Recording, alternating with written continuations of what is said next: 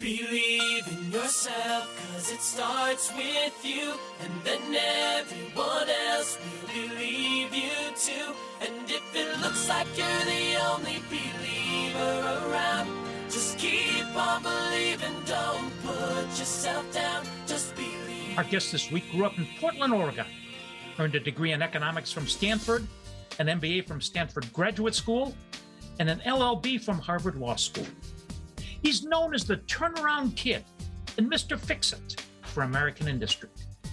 He's led numerous companies through financial crisis and or bankruptcies, including Chrysler, Delphi, the Detroit Symphony Orchestra, Bethlehem Steel, and AIG. And since 2018, he's been the chairman of the board of Purdue Pharma. His name, Steve Miller. And I'm Jack Priscilla, and this is Anything is Possible on News Talk 760 WJR.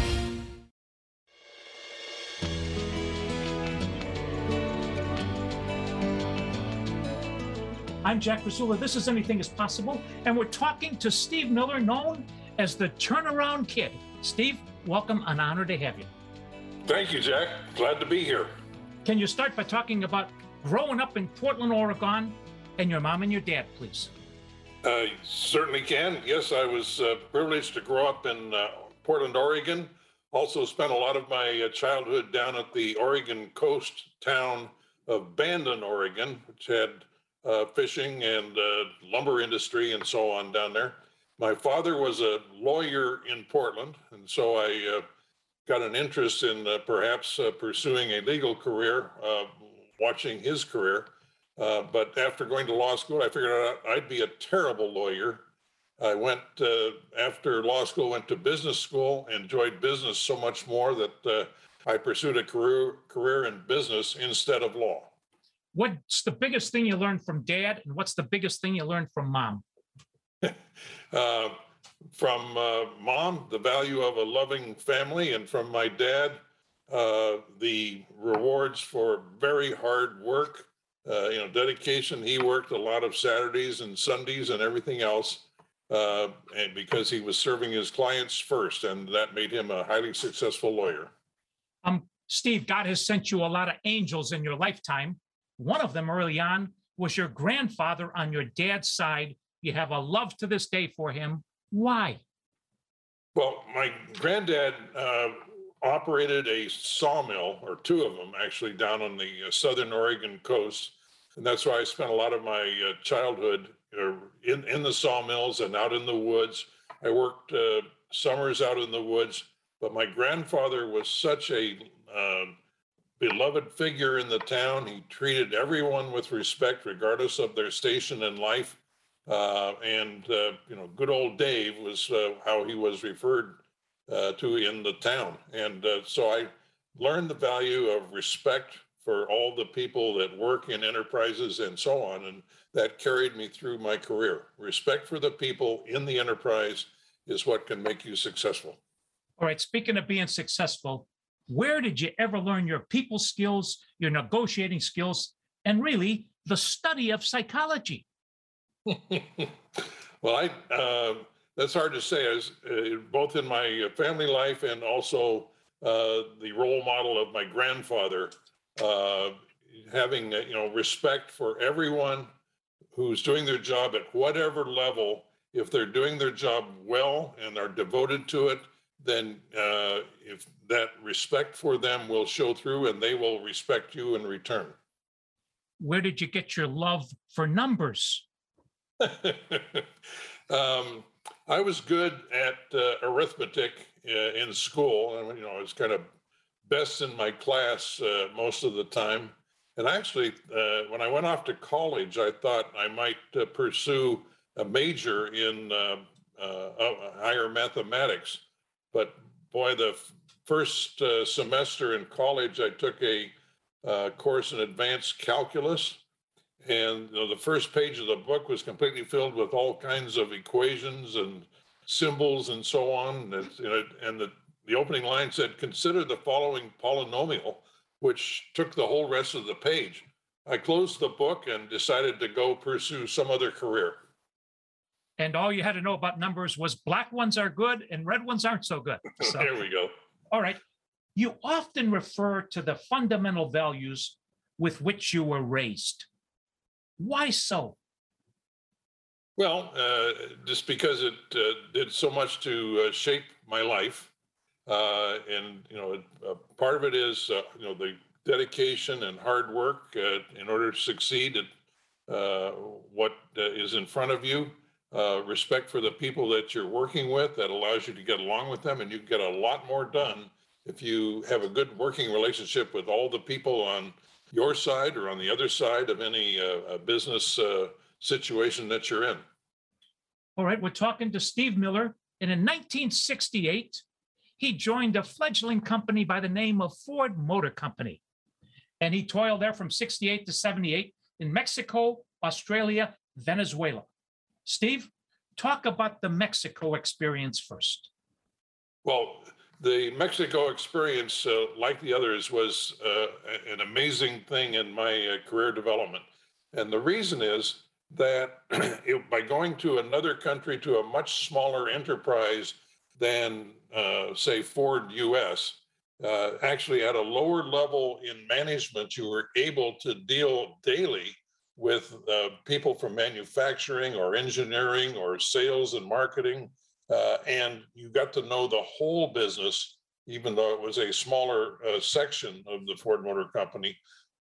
Whereas if I had stayed all that time in Dearborn, I would have been, in finance the whole time and only talking with finance people. So that experience was great on a professional level. In addition, going down to Mexico City with my wife and my three boys, we were able to have just a wonderful personal life, traveling around the country of Mexico, getting to know the people, getting to speak the language a little bit, and so on. And it for my whole family, opened their eyes to the whole world and all the different cultures and how to get along with people, even though they're maybe a little different than yourself in how they speak and what they think. We're talking to Steve Miller. When we come back, we're going to ask him about an iconic figure at Ford in those days, Henry the Deuce. And I'm Jack Rasula, and this is Anything is Possible on 760 WJR.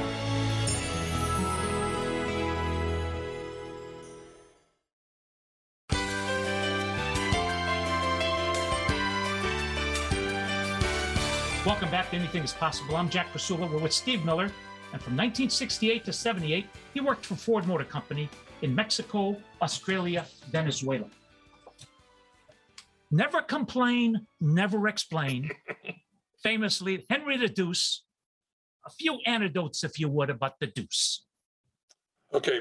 Well, first off, during my Ford career, I didn't get to work with him day by day. He was, of course, the chairman of the board, and I was just a middle manager in finance, and I was overseas where he is most of the time was in Dearborn. But he did come to visit in each of the places that I worked, in Mexico, in Australia, and in Venezuela on brief visits, where then I got to meet and talk with him.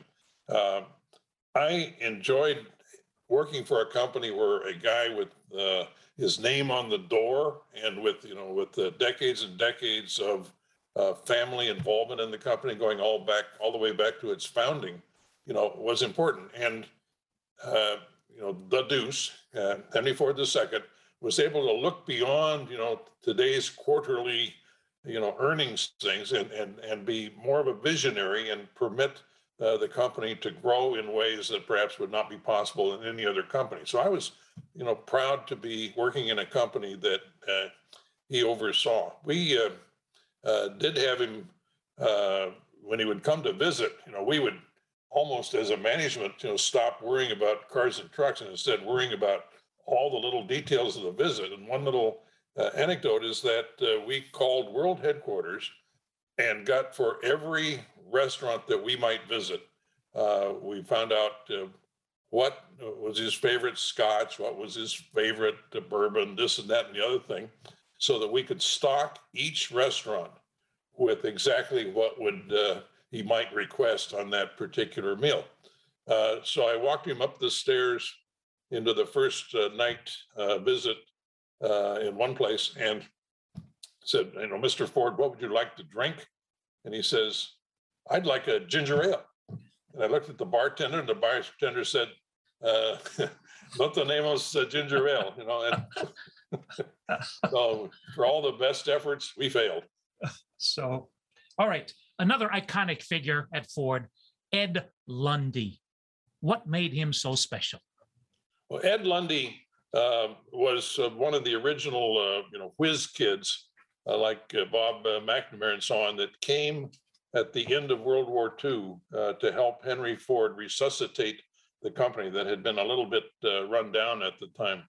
And that group of whiz kids were hugely successful. There was R.J. Miller, Ed Lundy, and so on. But Ed was the shining star of the finance staff, and he ran it, with I would say loving discipline, and he had all these rules of thumb for the language you had to use. You always used the word present rather than current in describing a forecast of the business. It's said current is for electricity. The present forecast is XYZ, and everything about the language. In fact, I walked into his office one time, and he and the vice president controller were debating the uses of which and that, because he wanted perfect English in every communication that came out of finance staff that went to the senior management or Mr. Ford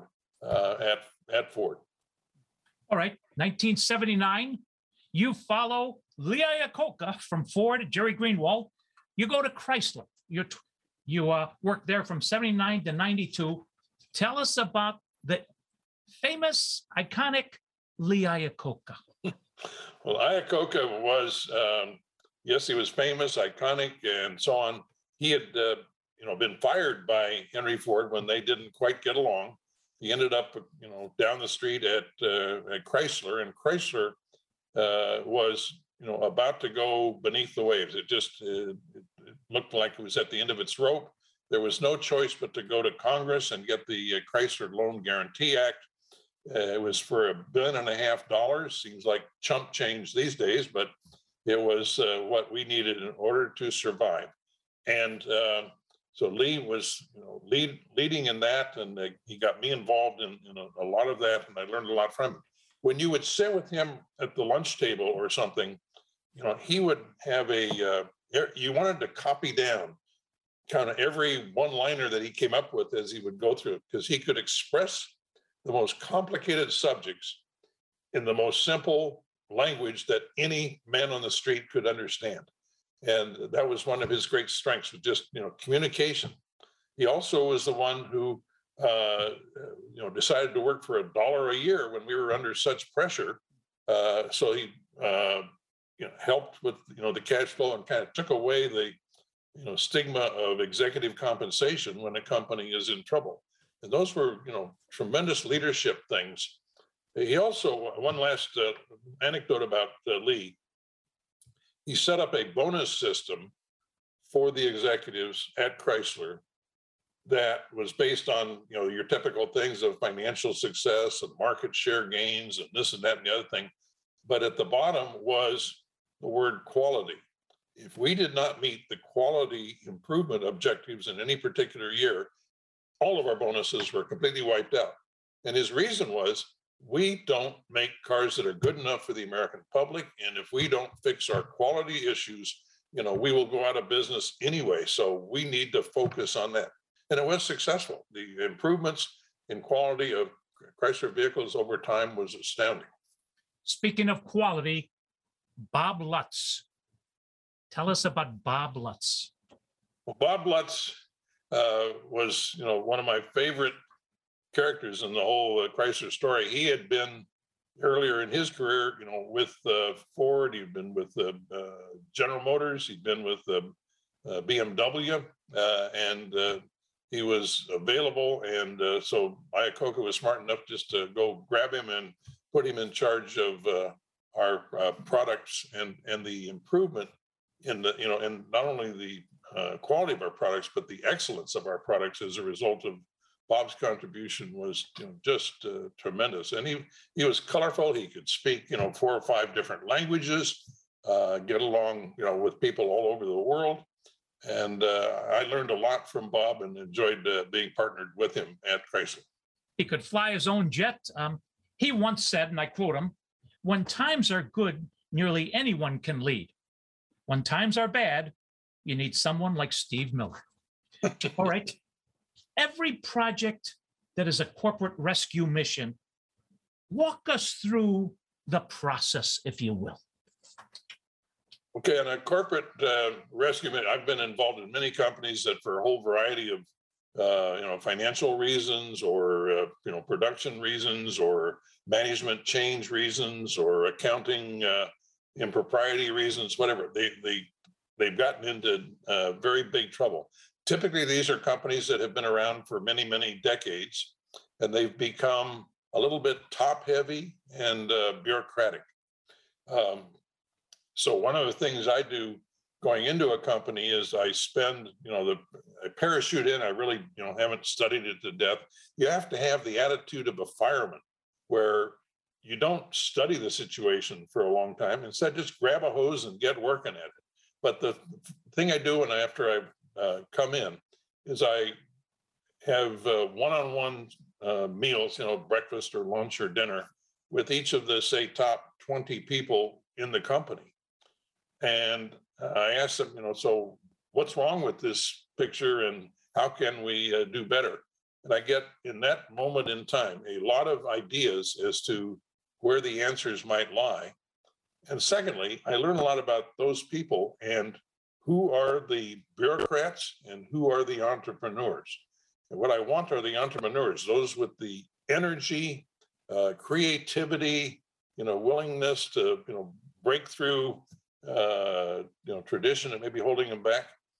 And it's always been successful. And I give a lot of new responsibility to younger people who maybe are, haven't had as many years as you might like, but I've never been sorry about those promotions and those granting of responsibility.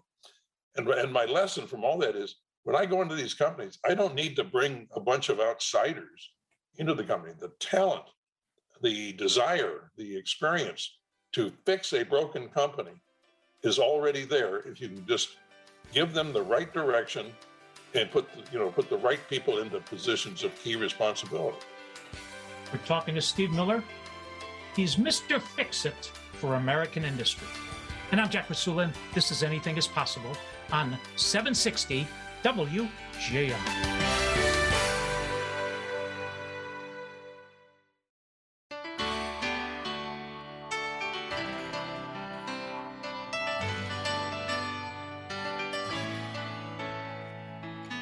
This is Anything is Possible. I'm your host, Jack Rasulin, with Steve Miller. And since July of 18, he's been the chairman of the board of Purdue Pharma. Steve, I quote you now. "In a number of the situations I've been in, we've had to file Chapter 11 bankruptcy, and that's terrorizing to the people who work in the firm. The thing is won or lost on the day you file." Really? Yep. When you do file for Chapter 11, you have to have some sense of how you're going to get out of the mess. And it's actually an advantage for someone like me coming in. I don't have to spend a lot of time apologizing for how we got into the ditch. I can spend all my time focusing on how we're going to get out of the ditch. But when you go into bankruptcy, you make a lot of decisions right at that moment as you file that may determine whether you can successfully use bankruptcy as the lifesaver to bring the company back. Every company I've gone in, by the way, I ask 2 questions before I say, yes, I'll jump in. One is this company worth saving? In other words, does our economy, our society, our employment base in the country, need this company, or is it okay if they just disappear and somebody else take its place? And every situation I've got into, there's a lot of value to be added to our whole economy if this company can get back on its feet. And the second question is, can I add value? And that is there something about my experience that can be helpful in getting this company back on its feet? Ross Perot was like an Iacocca. He had a lot of great little sayings, everything is wonderful, wonderful, wonderful, talking about the government. But he once said, it's a funny thing about people. Oftentimes when they get successful, they quit doing the very things that made them successful. Why is that? Well, I don't know. The companies I have seen have gotten, they started going downhill, and then they, did all the wrong things, and they, sometimes you fire all the people who do the work, and get hit more top heavy in your management and so on. I mean, there's for every company I've been involved in, there's a different set of reasons, for why they lost track of where they were going. But it's mostly, companies get very bureaucratic when they are big and successful, and they keep adding, more positions to study this and that instead of being lean and mean. And one of the things we did at Chrysler and at other companies I've been is, we got lean and mean again in order to survive. All right, let's talk about Delphi. You went there in July of 2005 through October 2009. You were CEO and executive chairman. You took that through bankruptcy. That was like a walk in the park, I understand.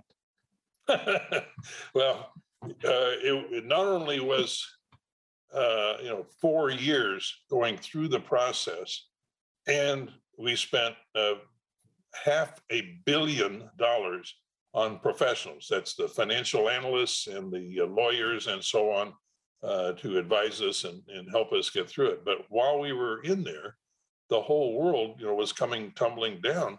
The market kept getting soft. Then we had the financial crisis of 2008, where everybody lost confidence and slowed down. Car sales dried up, and of course, two of Detroit's big three, General Motors and Chrysler, also went bankrupt themselves while we were struggling to get out of bankruptcy. So it was just a very difficult period of time for the whole industry, let alone Delphi. I quote you again, half the world thinks I'm a fireman, and the other half thinks I'm an arsonist. Okay, talk about standing up to politicians, the media, and the unions. Yeah, well, the biggest thing about the Delphi bankruptcy was labor costs, which had grown to $75 an hour for each hour actually worked. And why was that? Well, you have to account for all the pensions and health care for retired workers. And because we were shrinking our business, the number of retirees kept growing. Like GM, Delphi had the 30 and out principle, where you could start work at 18, retire at age 48, and still get, a full pension and healthcare benefit going forward. And by the time I came on the scene there, we had, as many retired people as active workers, and trying to account for that and accrue for all the expenses of the workers we had was insurmountable. And we were competing with, other unionized suppliers who had UAW labor as well as we did, but they were paying about $20 an hour instead of $75 an hour. So it was just, you could not go out and compete for any new business while you had that. And so we had to face up to it. The union, of course, was very unhappy. They were not only protecting the workforce at Delphi, but they were afraid that if Delphi got concessions and was able to reduce its labor cost, that the lesson would then be applied to, General Motors, Ford, and Chrysler as well. So they were, fighting us not only for what was going on at Delphi, but also for what it might mean to the rest of the auto industry. We're talking to Steve Miller. His autobiography is entitled The Turnaround Kid: What I Learned Rescuing America's Most Troubled Companies. All right, let's talk about a chapter in your life that was literally a love fest. Saving the Detroit Symphony Orchestra, please. Okay, the Detroit Symphony Orchestra I did that as a volunteer, on nights and Sundays, if you will, while I was vice chairman at Chrysler. And yet I regard the Detroit Symphony Orchestra as one of the finest examples of turnaround management. And I had a lot of support from many of the people of Detroit, but we had issues. When I took it over, the conductor had quit to go to another orchestra. The musicians union was on strike. The mayor of Detroit was evicting us from Ford Auditorium because he had a different use in mind for Ford Auditorium. And many of the people in the legislature were unhappy that we did not have a more diversified base of musicians. I went to Lansing to meet with the legislators and said, I understand the historic issue here, but you just have to give me some time and we will work it out, and you'll be proud of this. And we did that. We did hire a great new conductor in Neme Yarvi, who was just a marketing genius, if you will, and kind of brought a lot of spirit back. I merged the orchestra with the group that was working to save Orchestra Hall. And so we rebuilt Orchestra Hall and brought the orchestra back there. And it's now, part of this whole wonderful complex, the Max Fisher Performing Arts Center. And so, we got a lot done, but it took the whole community working together. And, it was, as I look back on it, it was a great learning experience for me, and where the result is one I'm extremely proud of. We're talking to Steve Miller, the turnaround kid. And I'm Jack Rasula, and this is Anything is Possible on 760 WJR.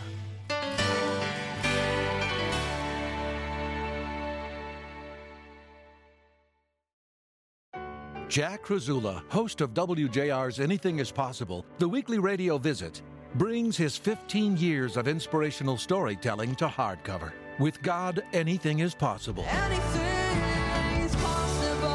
15 of Jack's more than 750 tales of defeating odds and achieving the extraordinary. Like Bob Woodruff, whose job covering the war in Iraq nearly cost him his life. And Nick Vujicic, the limbless evangelist who has stunned millions with his message of acceptance and grace. With God, anything is possible.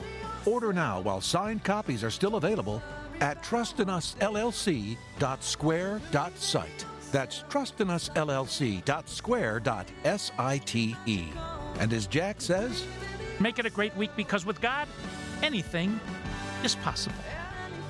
Spohom. Anything is possible.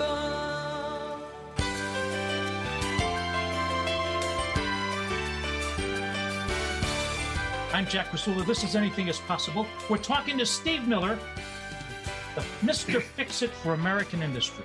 Steve, how do you keep your cool when all around you are screaming and threatening murder, etc.? Talk to us about keeping your cool. Well, there's, I would say, two answers to that. One, you just have to have the self-assurance that I didn't cause this mess. But I'm here going to do everything I can to try and fix it. I've got all these different constituents with different points of view. And if I can get them all onto the same page, we'll be in a better place. And I'm not, I talked earlier about, the issues I had with the United Auto Workers, but I have to look at them. Most of the United Auto Workers that worked for Delphi had started their careers at General Motors and, 20 years prior, on the promise that they would get the General Motors pay and benefits. And when I said, I can't afford that, I don't have the money, I've gone broke, they were very upset. But I do, understand them as, they are people with families, and they have counted on Delphi being able to honor its commitments. And the fact that we couldn't do it, I didn't blame them for being upset with me, but said, we are where we are, and we got to work this out. All right, since July of 2018, you've been the chairman of the board of Purdue Pharma. Yep. the infamous Purdue Pharma, the maker of the opiate drug Oxycontin. Talk about this one. Well, two things. Well, one, this is as backdrop to what I am doing as chairman, trying to get this company fixed and back on its feet and out of bankruptcy. It is against the background of just an incredible human tragedy from drug overdose. I mean, some of it was due to misuse of prescription pharmaceuticals, but a lot of it, particularly these days, is almost all due to illegal fentanyl or imported heroin and so on.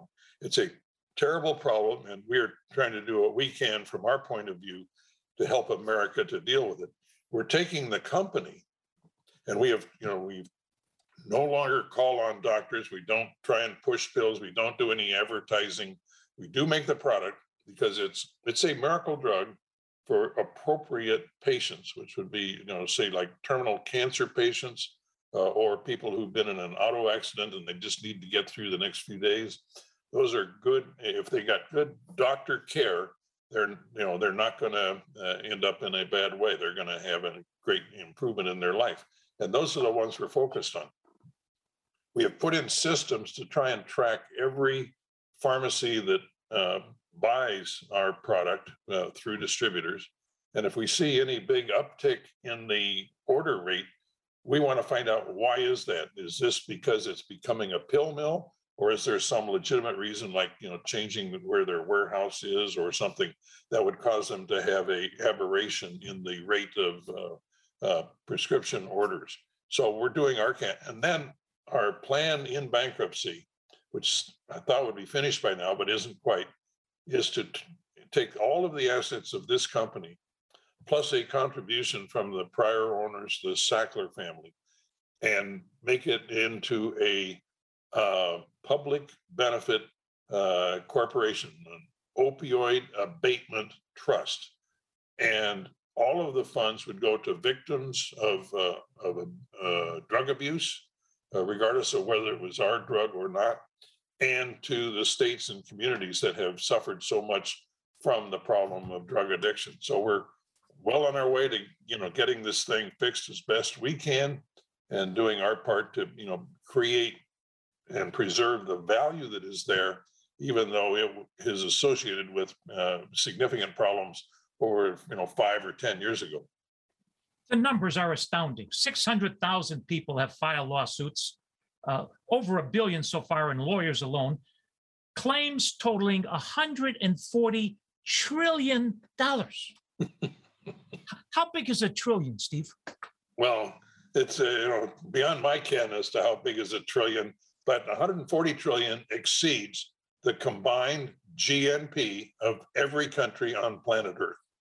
And it just, we don't happen to have it. We're going to do the best we can, but the seriousness of the problem is underscored by the fact that this is in every way possible, a record breaker of a, difficult bankruptcy case. All right, let's talk, if you would, about communicating with employees. And let's use two examples. One is the Canadian Justin Trudeau with the truckers. And the other one is the Ukrainian president, the ex-comedian. Talk about the two ways and what's the right way. Well, I am, fearful for, but very admirous of the president of the Ukraine. I mean, he is, standing his ground, leading his people, and, kind of brings back memories of, Winston Churchill back at the beginning of World War II when he had to give, spirit to his country to withstand the threatened attacks coming from Adolf Hitler. So that's a good way. Justin Trudeau, I only know what I read about it, but he's got a whole segment of his population, the truckers, who are very unhappy about the mandated vaccinations, which goes to the heart of personal freedoms, and he has been treating them I would say, very badly. Instead of leading, he has been trying to just squash him. And I think that's a political mistake. I quote you again. I get these jobs because I'm fearless and I'm clueless. All right. You talk about warning signs. Repeatedly missed earnings, lack of candor, firing of bearers of bad news, lack of healthy internal debate. Please. Yeah. Well, that goes to, leadership characteristics in companies that do get into trouble.